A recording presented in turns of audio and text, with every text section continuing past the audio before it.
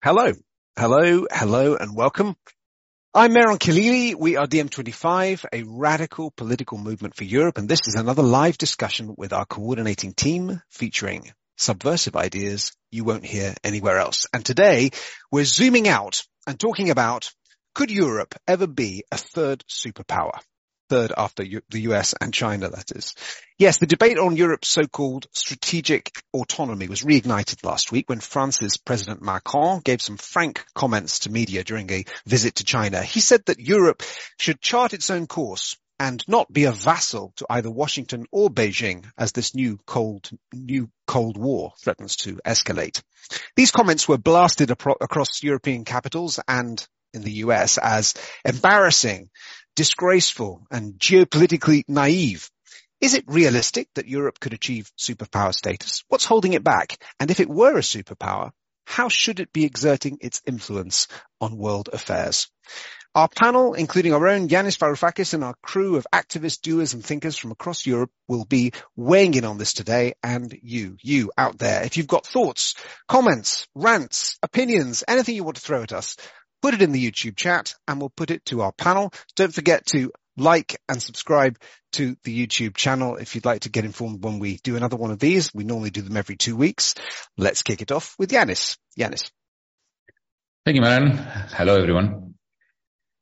When I was growing up, it was a very long time ago, I was growing up outside the European Union, what was then termed the European Common Market.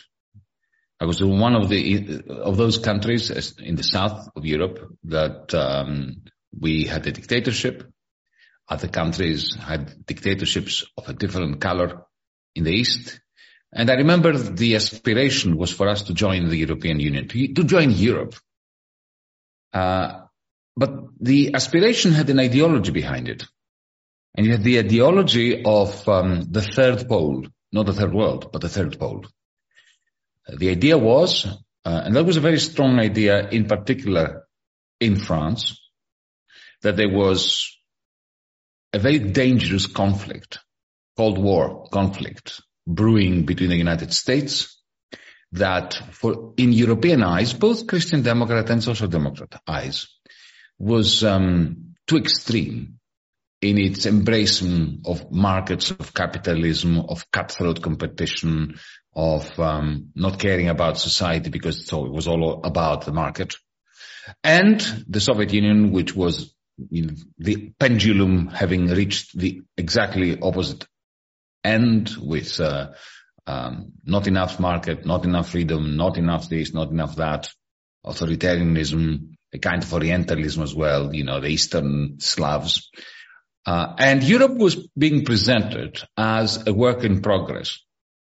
And what was the point of that work in progress? The point was to create a United States of Europe that would be a third pole between the competing extremities of the United States and of the Soviet Union. That was the European Union that I grew up with as an ideological concept to which both center-left and the center-right subscribed.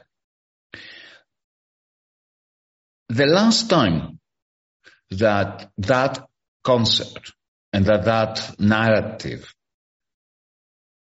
remained somewhat relevant to the reality of Europe was when George W. Bush invaded Iraq. And the Franco-German axis, which has been the skeleton, the foundation, the backbone of the European Common Market first and then the European Union, valiantly and to their great credit, the great credit of Jacques Chirac in France and of Schroeder at the time, they said, no, we are not going to invade. We are rejecting this. We are not going to be vassals of the United States. We think that Saddam Hussein is a criminal, but that doesn't mean that we will condone an invasion. So the Brits with the Australians, the Anglosphere invaded And the European Union maintained a position of strategic autonomy. I use these words poignantly because strategic autonomy is meant to be, even today as we speak, the official target of Brussels, of Berlin, and of Paris. Except that it is no longer possible and it is no longer relevant in the way that it was when George W. Bush was invading Iraq. Now, what happened since then? A number of things, but you will allow me to say, revealing the fact that I'm an economist, that I have this flaw in my character, that it was the great crisis of 2007-2008. The construction of the euro, which was completed in 2000-2001, and then the collapse of Wall Street, which became an existential crisis for the Eurozone. How does this compare, or connect, not compare, how does this connect at all to what's happening in Ukraine, to what's happening in the US-China relationship, which has escalated to a state of Cold War, Taiwan, and so on? Well, let me give you 2 or 3 examples of how it relates.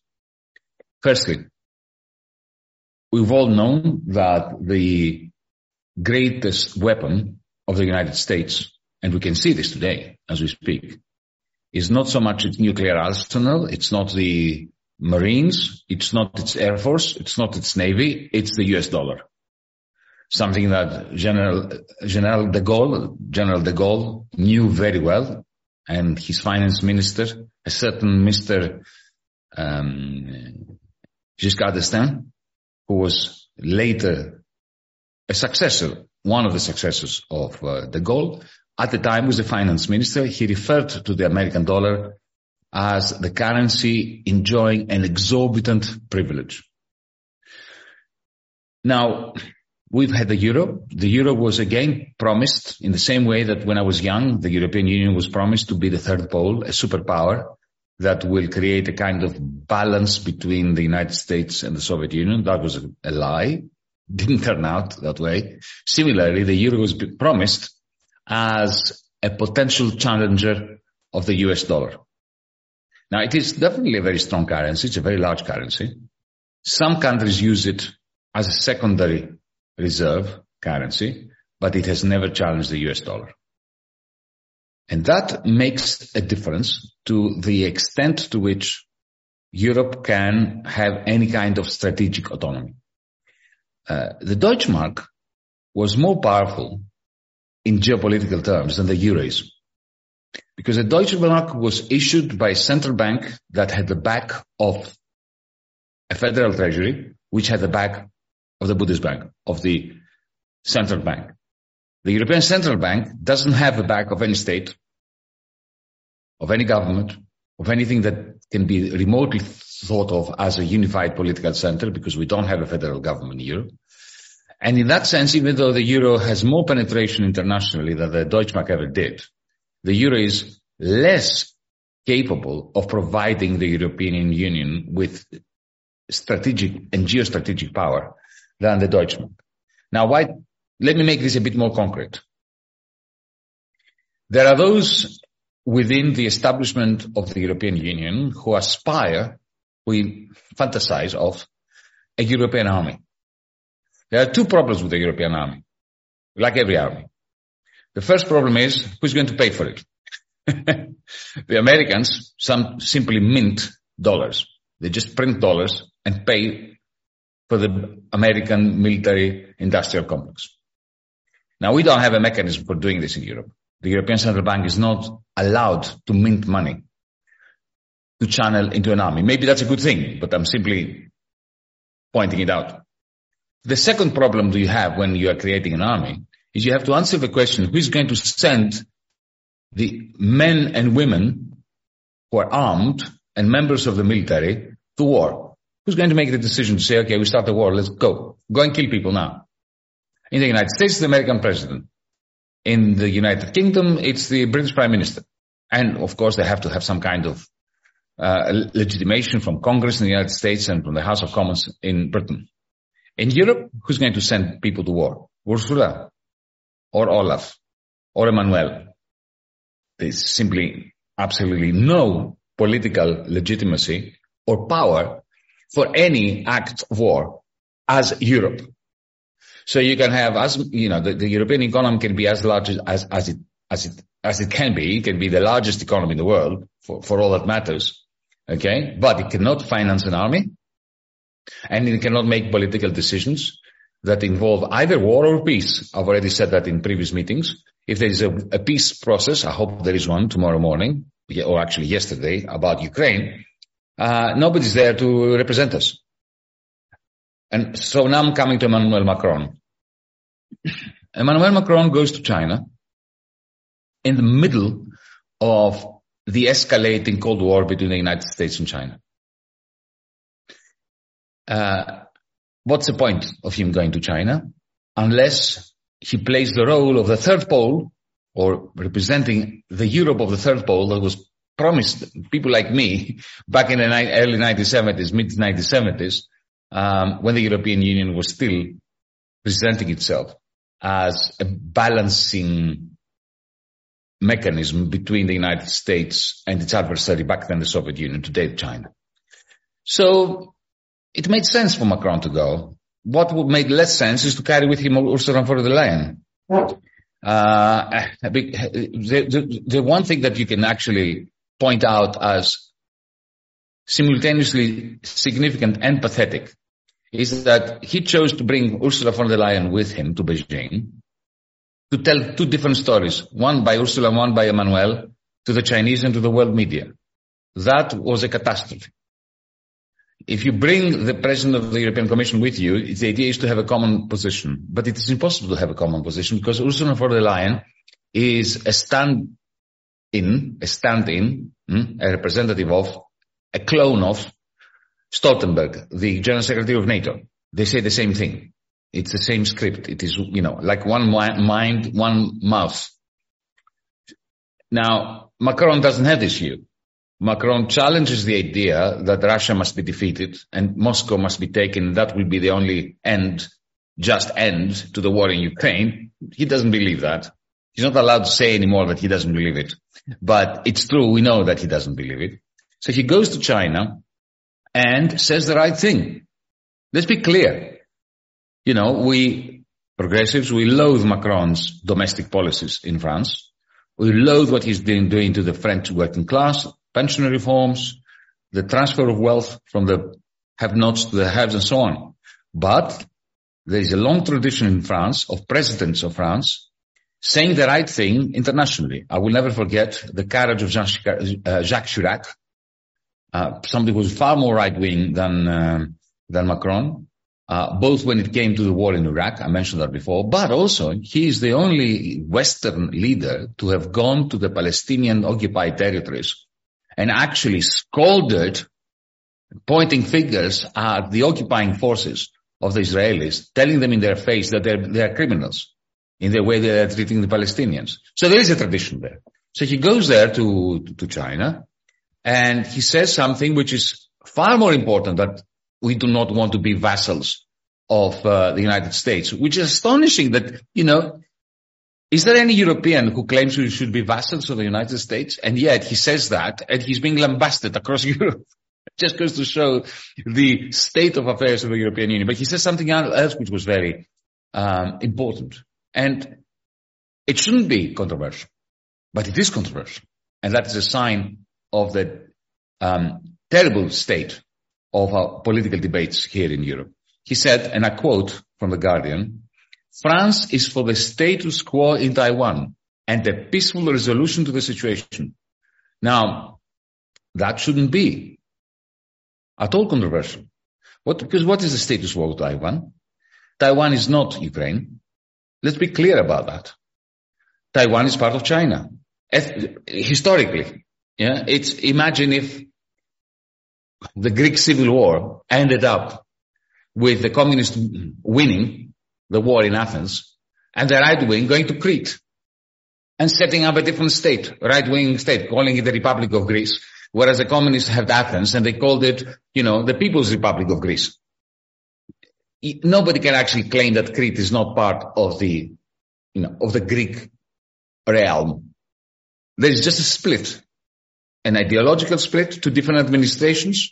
Yeah, it's the same language, the same ethnicity, it's the same everything.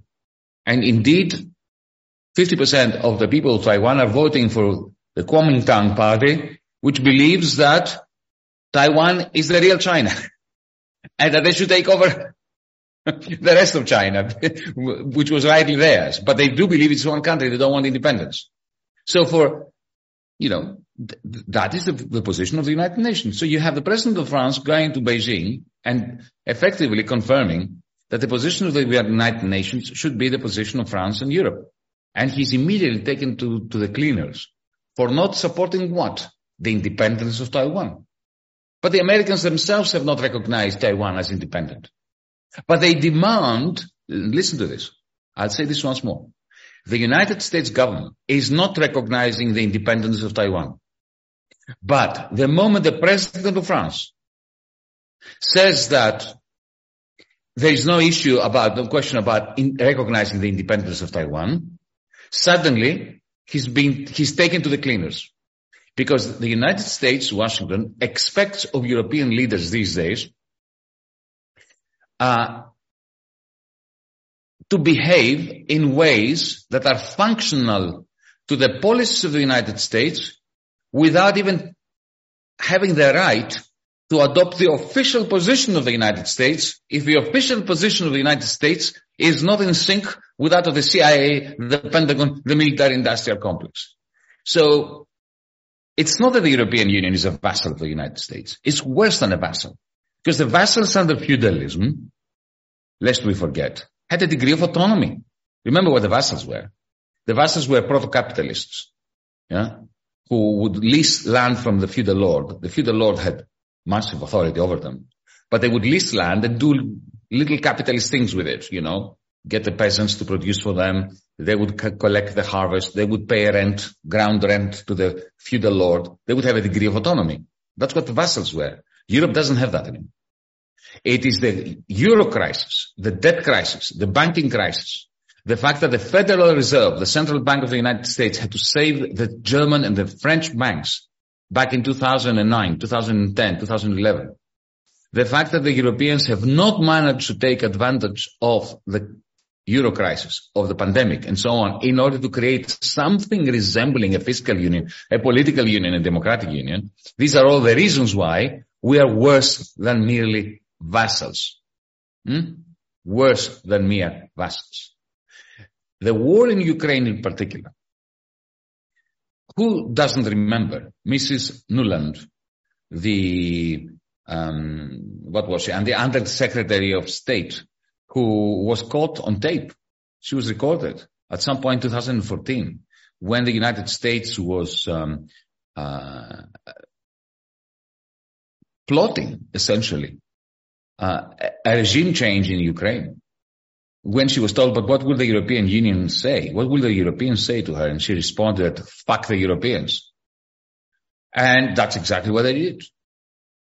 Putin played a major role in that because that criminal idiot invaded. He took the bait and invaded. And I call him a criminal idiot because I deeply in my soul believe that he's both criminal and an idiot. The worst combination a person can be. That's Putin. So he bites the bait. And the United States government and the ruling class is having a field day. In one go, they blow up Nord Stream 1. They secure a complete and utter monopoly over the gas market of Europe, taking it away from the complete and utter monopoly of Gazprom. And suddenly, countries like Finland, like Sweden, that withstood decades of the Cold War, refusing to take sides and remaining neutral, suddenly they fell headlong into the NATO trap. So that's my long answer to the question. No, Europe is not a vassal of the United States. We are in a far worse situation than that. We're completely bonded to them. We are serfs. We're not even vassals. We are not even serfs. serfs had certain rights under feudalism. The European Union regime establishment has utterly subjugated Europe to the United States. And this is my final point, Meron. I've made that point in previous conversations, but I need to raise it as my final touch here. The reason for this is not failure. The reason for this is not, stupid people running Brussels and Frankfurt and Paris and Berlin and Rome. No, it's money. Because if you are a German industrialist, a French mass wine exporter or champagne exporter, right?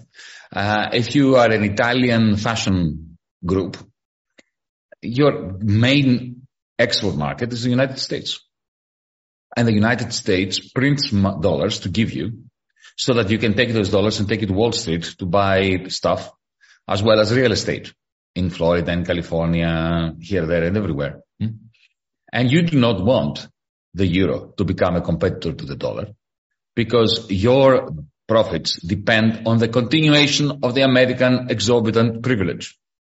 And in order to continue the American exorbitant privilege, the American dollar's exorbitant privilege, which is functional and instrumental to European capitalists who are exporting to the United States to continue to remain super wealthy with their share portfolio proliferating and burgeoning in Wall Street, in the City of London, outside the European Union, you do really enjoy the idea as a European mega-capitalist oligarch of Europe being a vessel of the United States of America. So if Europe is a vessel of the United States of America, it's because the European oligarchy wants Europe to be a vassal of the United States of America, and even worse. Thanks. Thank you, Yanis. Maya Pedovic, what's the view from Serbia? Well, it's the same, but a little bit different. I always have to say that my position here is a position of a person that comes from a non-EU country, from Serbia and an ex-Yugoslav country, which gives me two perspectives. One is the current one, and the other one is the historical one, of course. And when Yanis was saying all of this, with which I completely agree with, I would say that when we think is Europe a vassal of the United States, we, the non-EU countries in Europe, and there is a couple of us still remaining, are we also the vassals of Europe and the European Union at this moment? Because you always have a position of countries like us that still want to become a part of the European Union, even becoming completely aware of what we're going into and knowing that we will be, in a way, a third world country in the European Union if we get into it one day. Of course, thinking about this, and of course the position of Diem as a non-aligned movement that doesn't want to go neither this way nor this way, and not being a part of any kind of imperialism, neither the Russian imperialism, neither the NATO imperialism. I always think of this movement that actually existed and that actually was established in this country that I still live in, and the city I still live in 1961, and that was the non-aligned movement, which actually still exists, but of course doesn't have the power that had back in those days.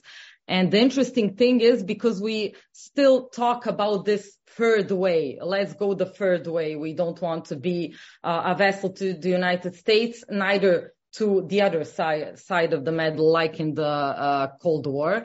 But the term third world, I think that we should reclaim it, because I think it's at this point it has this kind of a pejorative sense, because we think of it as nations that are in a way underdeveloped countries, but we don't think that it was actually in those days when there was the real big non-aligned movement. The third world was actually the third political option. So this term was originally made to think of the Cold War that distinguished those nations that were neither aligned with the West, the NATO bloc, nor with the East, the communist bloc at that time.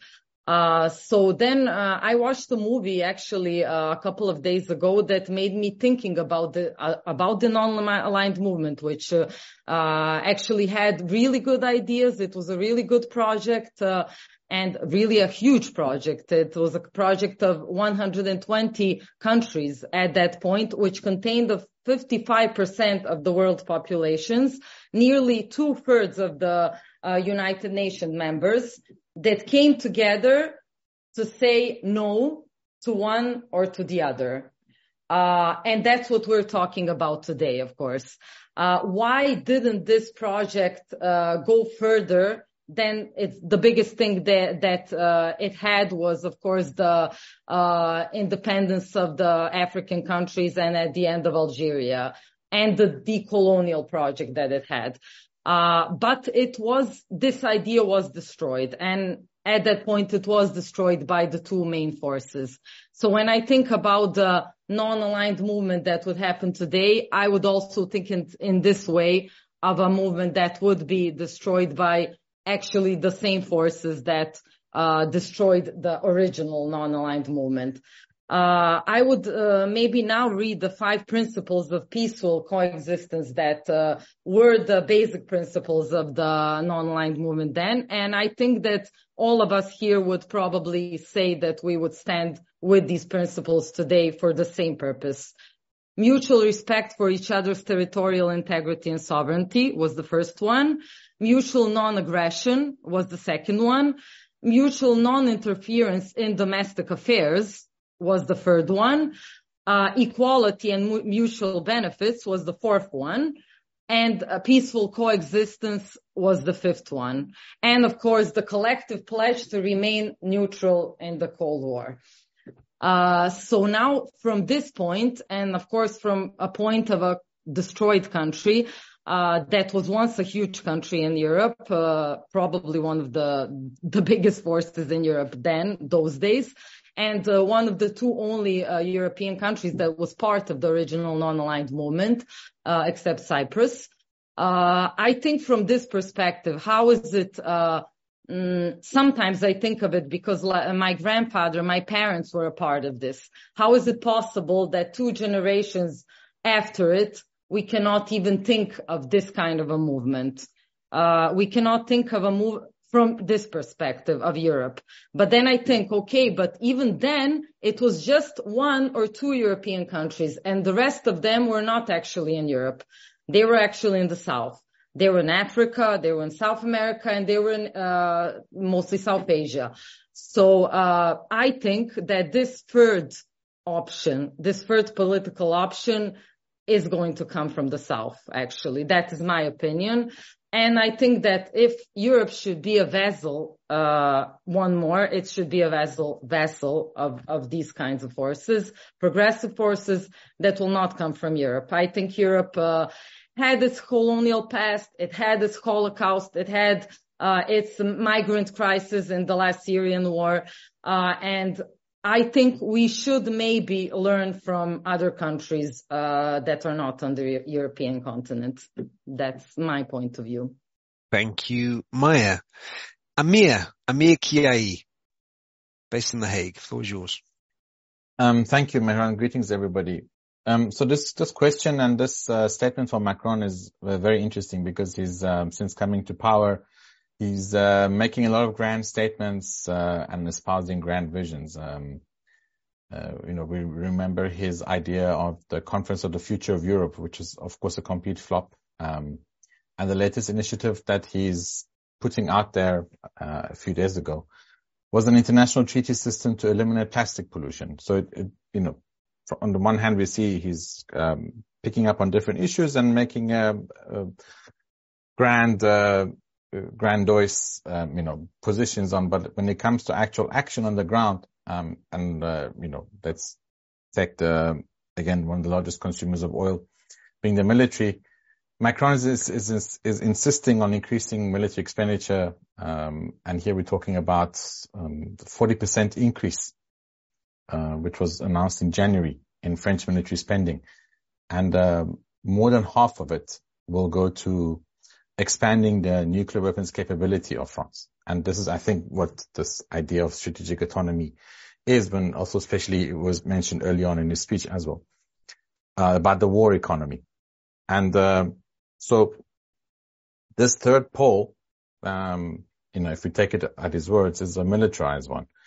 And it's also, again, a shambles way of approaching it, because if we were to review the French experience on militarized security, it's been a complete, again, flop. Afghanistan, Mali, Central African Republic, and the list goes on. I'm assuming we're going to touch on a bit later on about the non-alignment, and also our position on eliminating the war industry, which is in the Green Deal for Europe. But also just bearing in mind that for Europe to really play that third pole, if you like, position, it has to readdress its past, its colonial past, and really rightfully make restitutions to all the colonial subjects it had before, as well as complete decolonization. France especially still has lands and islands and other parts of the world that doesn't belong. There's not, French in any way, just same as the British Chagos Islands issue, and so on. So there's a lot of actual steps that Europe needs to make before it can even start to play the role that it might be putting out. Thanks. Thank you, Amir. A couple of comments. Well, one comment and one question from the chat. Ross says there would be no Cold War if there was a reasonable attitude towards Russia and China. And Bernaraco asks us, what do we think of Bernie and his, quote, total capitulation vis-a-vis the Biden administration? So perhaps some of you could also speak to that. Who do we have next? Panos Stenos, Athens. The floor is yours. Hi, everyone. So I guess we probably all agree that Europe is not a vassal of the US. It's something worse. I've written an article in our website saying that it's probably a protectorate or even occupied territory. Now, I think the interesting thing here, which presents an opportunity, is that this US domination of Europe, I feel, is resented across the political spectrum. So it's not only left-wingers who don't like the idea of being dominated by the US. Of course, the oligarchy, has its own interest, but normal folk that are more conservative, right-wing, I'm sure they detest this as well, and they understand that this is very, very dangerous in a time of war, of not having full sovereignty and having your armies or your weapons or your alliances being dictated by someone on the other side of the Atlantic. Now, the thought comes to mind that in the past, national liberation struggles have afforded very good opportunities for wider political and social transformations.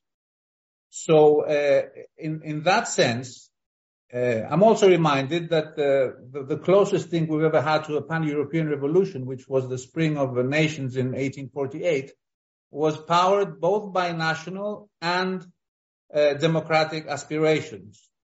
So a pretty wild thought comes to mind that if we do say that the EU cannot be reformed and it can only be transformed, maybe a transnational liberation struggle against foreign domination could unite enough Europeans with enough conviction to actually transform the politics of the continent eventually in a progressive direction. And of course there's problems there, because how do we all unite against this one power that wants to dominate us? I'm very aware that there are Europeans, and we should think and speak of a unified Europe. There are Europeans in Poland, in the Baltics, who don't see the US as their oppressor. They probably see them as their savior. So, those people we need to speak to, and we need to take this into account, because in Greece and Serbia and perhaps in Turkey, I think, this sentiment is common. But in other parts of Europe, and this is Europe as well, they feel differently. So I suppose, thinking of that, I mean, the only way, I mean, who has leverage over Putin to actually make those people feel comfortable and give them security guarantees? Again, it's China, not because of their military might, but because of their wider diplomatic and political capital, which I think is appreciated by, the whole of the global South, which is more or less, 75% of the world population. So that could be, we could have a source of decent guarantees for Eastern Europeans if there is a peace solution involving China, and for us to actually in Europe have a common front and decide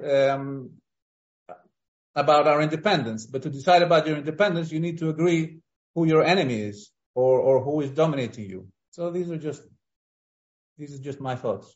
Thank you for that, Panos. I think in those Eastern European capitals, the term for, the term is strategic partner. They like to talk about the US, the strategic partner. It makes my skin crawl every time. And yes, the piece that Panos mentioned there, it's linked, in the YouTube chat about how the Nord Stream pipeline explosion, exposes some very important cracks among the European political elite. Julijana, Zita, the floor is yours from Germany.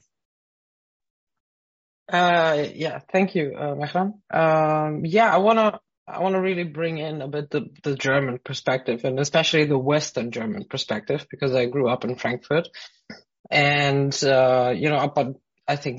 up until 15 years ago, we still had American soldiers in Frankfurt. We have quarters in the city which were like only for soldiers and their families.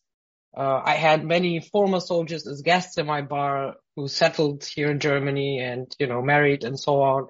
So I think that, and I'm saying especially from the Western German perspective, there is this, I think 5 decades from the 50s to the 2000s. There's also this very friendly perception of the Americans and the American culture, because they were all around Western Germany. And people were, they would live next door to the soldiers. They influenced the German culture a lot, like the German, the music in Germany. A lot of, clubs that opened up in the 80s and 90s in Germany were completely influenced by American music, and so on. So I think there is a logic and a historical context to why people perceived the US as a very, beneficial partnership, is because in Western Germany, the culture is kind of, melted together at some point. I've learned in school about the American dream, like it's a thing that you need to know about, like the school says, we have to leave you with the knowledge of the American dream out of the school. So I think that this is kind of the point where a large part of society in Western Germany was like, yeah, America is a great partner. They're all friends. So now I think, and Yanis mentioned it, with 9/11 and the Iraq invasion after, the perception started to shift. I remember I was still at school at that time, that we had, political correctness was not a thing yet. So our teachers could be very, politically ideologically loaded, and they would give us free from school to go to the peace demonstration against the war. So then the US started to lose, like a lot of supporters from the, normal people, so to say. But I agree that those who, up until today support the US are mostly people who benefit from, from how things are. I don't want to repeat it because Yanis already touched on it. Everyone who is more liberal, who makes money, with business, who is into corporations, who works in big corporations, will like to hold the status quo. But the common people have shifted their perception of the US over the last 2 decades, I think, a lot. And especially since Donald Trump became president, also now the younger generation completely reject the idea of, being close to the US. I think that And unfortunately, and this is the sad part, I think, that the US, as much as it harms the world and it brings a lot of destruction through its political system and the military-industrial complex, it's not like the American people profit from it. You know, it's not a country that accumulates money from all over and you can see that they're prospering. I think that the American people, as much as the European people, are at the losing end of this whole story. And I sometimes think that there would be so much liberation from that in the world if the American people could change something in their country and free themselves from the grip of this corrupt political nonsense two-party system that they have, that really holds them into kind of a political and stagnation for a long time now. And I think it really starts with them. So it can become better for everyone else when it comes to this globalist, this globalist web that is all over the world that kind of has its huge influence starting from the US. This is what I want to say, I think that's what's in Germany happening in the recent years. It's that you won't find many people being, the US is our best partner. I think there is, and people think more about how it would be if Europe would be much more independent from the US. But now, of course, it's not the time to say that openly, because we know what will happen if you say that in these times with the Ukraine war. So I think but many people think it. I have two questions. And one is, I think, particularly for Yanis, because it has been burning to ask you this for a long time, because I'm coming across this news sometimes. Is it really possible that China or the BRICS state might come up with their own currency? Because I read it sometimes that this is what they're planning, to have to fight back against the dollar. But I don't know how realistic that is and if this is a thing. And the other thing would be, with the European project, did it derail, or was it never going to be what people thought back in the 70s and 80s? Thanks, Julijana. Yanis, can we bring you back in after speakers to answer those questions? Big questions here. And to one of your points there, Julijana, about America and how it all starts with the American people and the leaders that they elect, Austin Shaheri on the chat reminds us. He says America is a third world country. 70% there cannot afford the $400 emergency fund, which actually checks out. I just Googled that. Who is next? Daphne Del Cara, based in France. Floor is yours. Hello everyone. Very happy about all the things that's been said, and I would like to touch upon something Maya said, and from there maybe come to what Julijana was saying. Is that is it? So what does it mean to be non-aligned, or what does it mean to have a perception of non-alignment?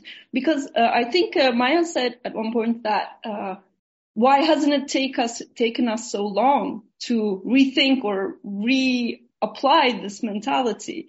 But didn't you guys get the memo? It was the end of history, guys, and it was no longer a multipolar world.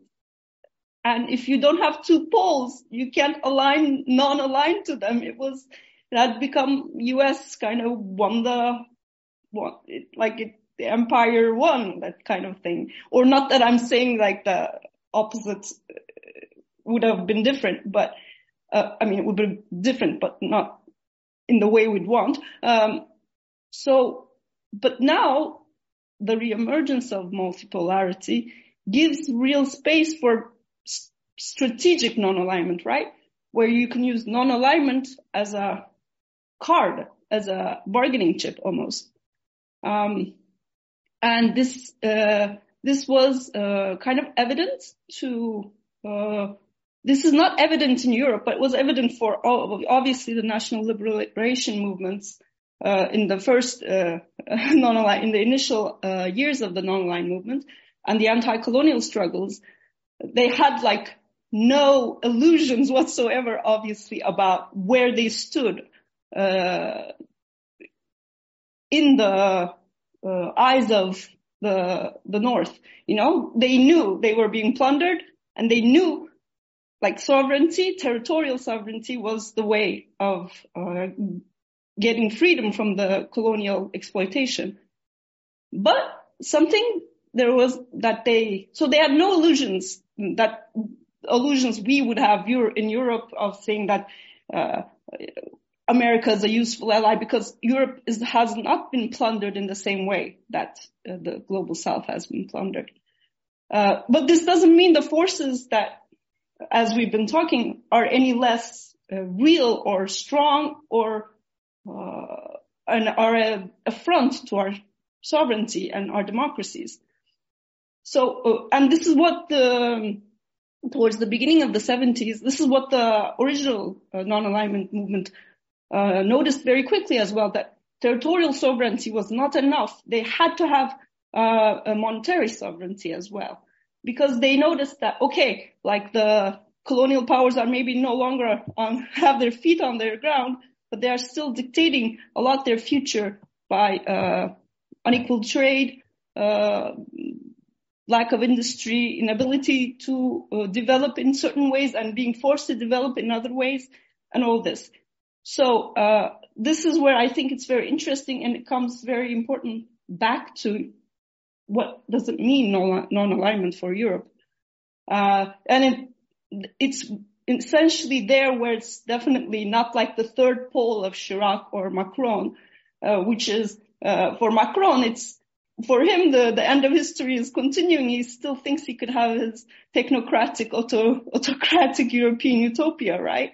It's his contempt for democracy is clear in his own country, but I think his dedication to the European project for him, which is the EU, and it's the overbearing power of the Commission and the bureaucrats. It's absolutely not what the vision of non-alignment is as we see it, which should be democracy and peace. So I guess this is what I want to say. And this is like, again, for Macron, also towards the South, he still supports the CFA franc in Africa, right? So this is just another way. This is why our vision cannot be the same as the technocrats of Europe, but a vision of a new Europe, a non-aligned Europe, as was seen in economic and strategic sovereignty, something we should propagate. And I think there is now a real hunger for this message. And it's being taken over by the far right, as usual, and that really is worrying to me. So I guess that's all I have to add. Thanks. Thank you, Daphne. Let's move to Greece now. Danai Stratou, floor is yours. Thank you, Mehran. I would like to touch upon a subject that has not been introduced in these discussions, just because I think it's important to look a little bit at the cultural choices and strategies that the European project approaches these subjects and how these are being funded or evaluated. And this is something I think is quite problematic and shows a lot.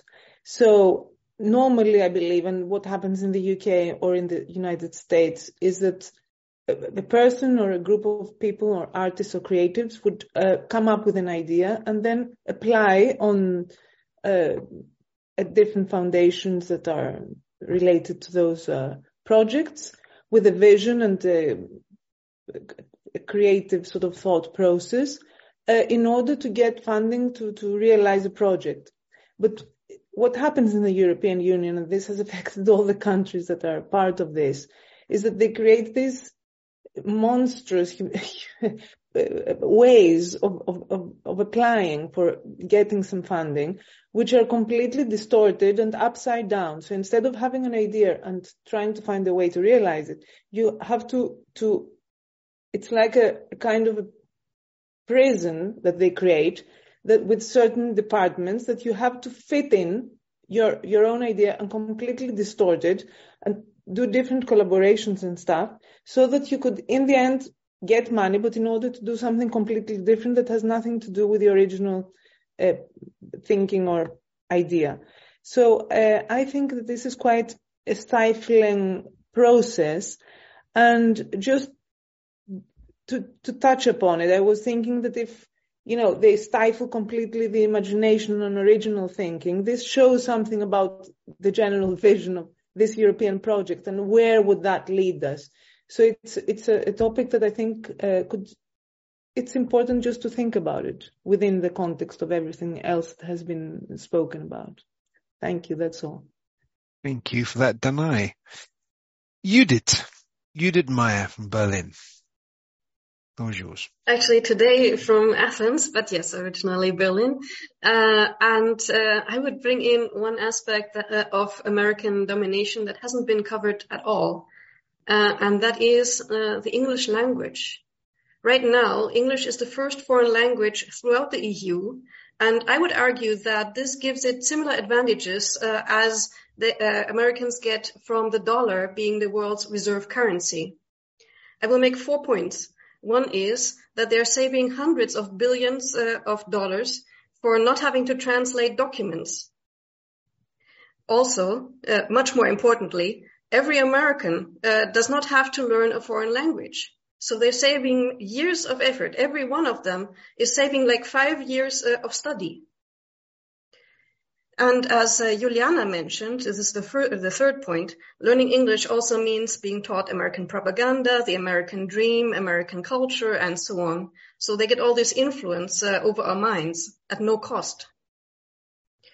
Finally, English also means participation in the labor market and in science.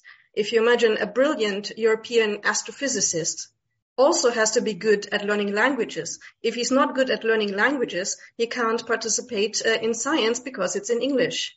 And the same goes on a different level for every European, right down to the service workers, because English is a prerequisite for most jobs. So every one of us and our families and friends has to spend more effort to get less opportunities than someone who was born with English as a mother tongue. So I'm not proposing that we don't study any foreign language at all or create a Babylonian chaos in the EU, but I would suggest Esperanto, and I know this goes beyond this particular call, look it up if you want. But basically Esperanto is a language that can be learned in just 1 year rather than 5.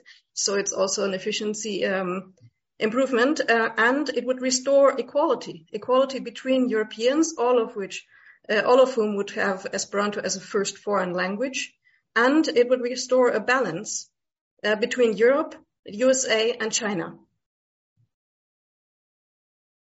Thank you, Judith. Who would have known that Esperanto could be such a panacea? Interesting thoughts. Let me bring in 2 quick comments from the chat, and then I will bring Yanis back in to close since we're nearly at the top of the hour. Tibet Denise says, I prefer the idea of a Europe of regions as proposed by Ulrike Gero. Big supranational power centers cannot solve the problems we have. They just serve multinational companies. And Claudia from Italy says, my country is not a vassal of the US. It is a US colony. Yanis, the floor is yours. So many questions. I'll answer a couple that came from Julijana. Okay. Was the European Union always doomed to become enslaved to the United States? No, I don't believe in predetermination. I'm not a Calvinist. I think that, there were many opportunities for the European establishment, for the European people, for the European left, to create circumstances for us, our collective escape from that predicament. It is true that the European Union was designed by the United States. Anybody who tells you that this was a European dream and it was a European accomplishment is lying to themselves or to you or to both. It was utterly an American project, which of course took advantage of the longing that Europeans had for peace and unity in Europe, but it was not a European design. It was an American design by the New Dealers. I've written books about this, the Global Minotaur and others. We had many opportunities that presented themselves in the form of crisis. Like, for instance, the 1971 crisis, when the exorbitant privilege of the dollar was challenged by the collapse of Bretton Woods. That gave us an opportunity. We missed it. Part of that had to do with the division of Germany, or the division of Europe, East and West. There was another opportunity that we had with the crisis of the euro, the banking crisis of 2007-8, which led then to the debt crisis of Greece, of Ireland, and so on and so forth. We missed that. We had a pandemic, another fantastic opportunity to create fiscal union and political union that would have prevented the present state of Europe as a sidekick of Washington. There were many opportunities, but we missed them. And we missed them because it was not in the functional interest of the bourgeoisie, of the oligarchs of Europe, to do anything to prevent the slide of the European continent into a state, a Hawaii-like state of the United States. Then, Yana, one of you, I can't remember whom, you asked a question about, the possibility that the Chinese will create their own currency, or turn the yuan or the renminbi into a global currency. Well, this is a very big discussion that is going on. I have very firm views on this. This is not the time to expand upon them. All I will say is that the Ukraine war is already creating space for the Chinese digital currency, the digital one, launched in 2020 by the Chinese central bank, it's already playing an increasing role in international affairs. It's nowhere near yet challenging the dominion of the US dollar, but it could be the foundation for that. The greatest impediment to that, again, you see that there is a parallel with Europe. The greatest impediment to the rise of the Chinese currency to the status of a genuine challenger to US dollar is the Chinese capitalist class. Because like the German, like the French net exporters, capitalists, the Chinese capitalists also depend for their capacity to accumulate wealth on the American trade deficit. So if something prevents the Chinese currency from challenging the dominant role of the dollar, it is Chinese capitalists, not the CIA, not the American military, not that, rather mundane person occupying White House. I believe his name is Joe Biden. Who cares? Now, allow me to finish off today with a couple of answers to a couple of questions put in the chat. Somebody said, well, what about Taiwanese democracy? Don't we have an obligation to defend it? Don't the Taiwanese have the right to self-determination? Well, let's get a few things straight. Firstly, Taiwanese democracy is the result of many decades of struggles in Taiwan. Taiwan was a brutal dictatorship for many, many, many decades. Today, it is in a state of complete polarization between the governing party and the former governing party, the Kuomintang. The population is split 50-50. In the last local government elections, the KMT, the Kuomintang, won handsomely, and their position is unification with China. It is not independence for Taiwan. It is very clear. So in other words, the Taiwanese population are themselves divided on the question of unification or independence. So let us not pretend that there is such a thing as a Taiwanese demos that has a general will towards independence. That is not the case. The main point I want to make about Taiwan is this.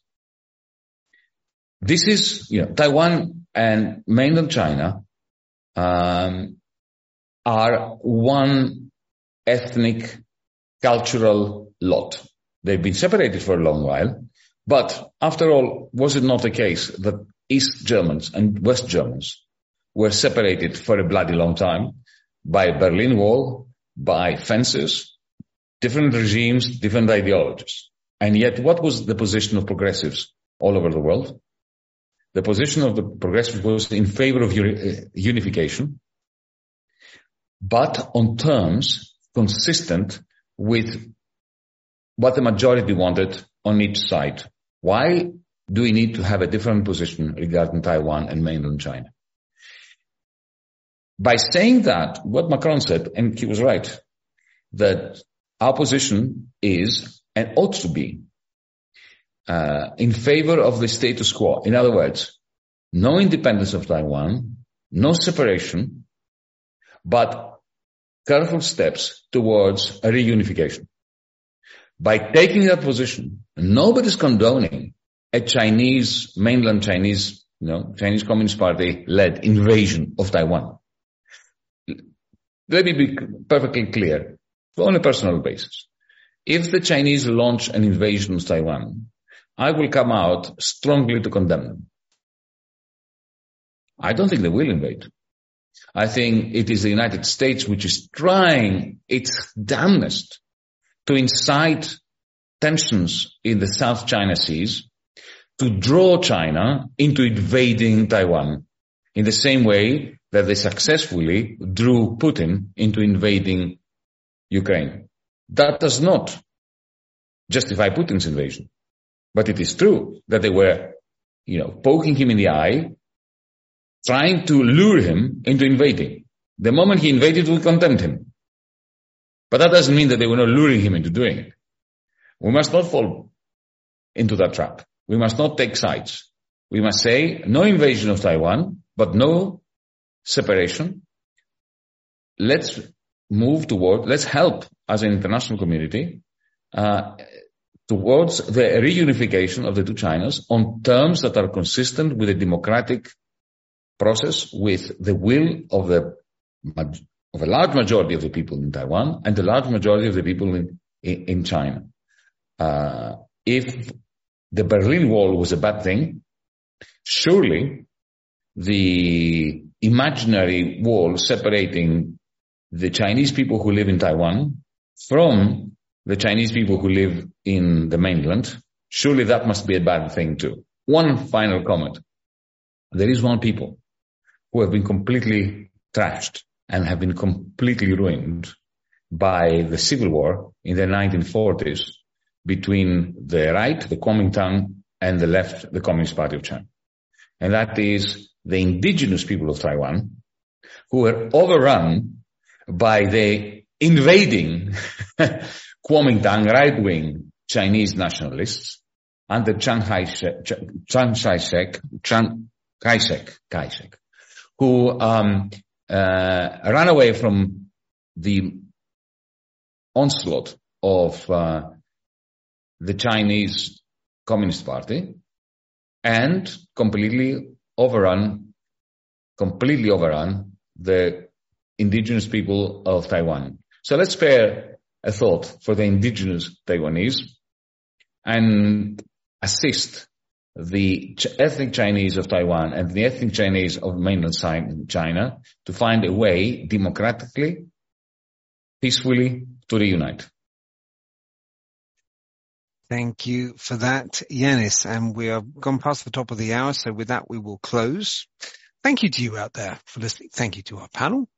And if you like what you've heard today, we are a movement not just of ideas and talking heads on YouTube, but a movement of action. We are engaging in elections. We've got several political parties. We're competing in elections. We've got grassroots actions. We're lobbying decision makers, as well as all of the more think tanky stuff that you've seen here today. So if you'd like to be part of that, part of the doing as well as the thinking, just go to dm25.org/join and you can be a member in a couple of minutes. Thank you again to all of you out there, and please join us again the same time, same place, 2 weeks.